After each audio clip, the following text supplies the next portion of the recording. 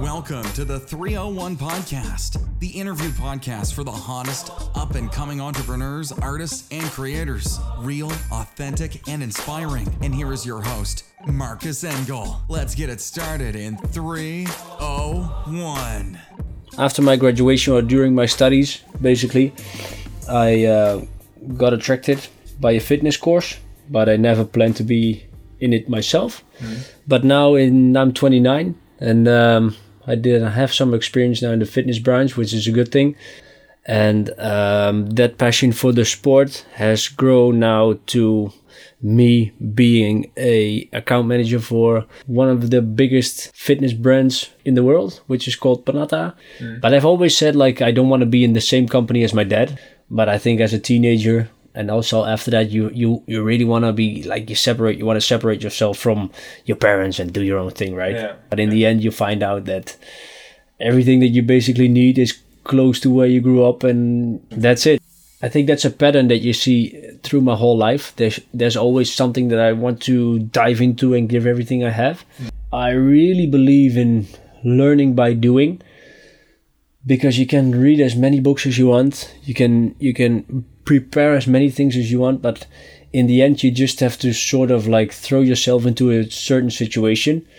The more uncomfortable it is, the better. People should not always look at the end result of something. If you need a tip, just do what you like and what feels right, not necessarily comfortable, because it didn't feel comfortable at all times.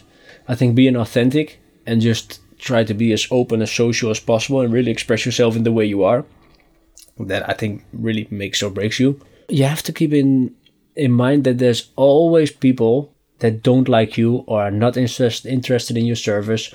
Don't take that too personal, and always believe in the things that you do. So I'm always looking for what really drives you. It all depends on why you want to do the thing that you do. So if you want to work out 6 times a week, why? Why? If you want to be more confident, then maybe going to the gym is not the only thing to go, right? Maybe you should become more confident in things you are very insecure about. I think I am at the point where I have basically everything that I need. In terms of friends, family, living conditions, health.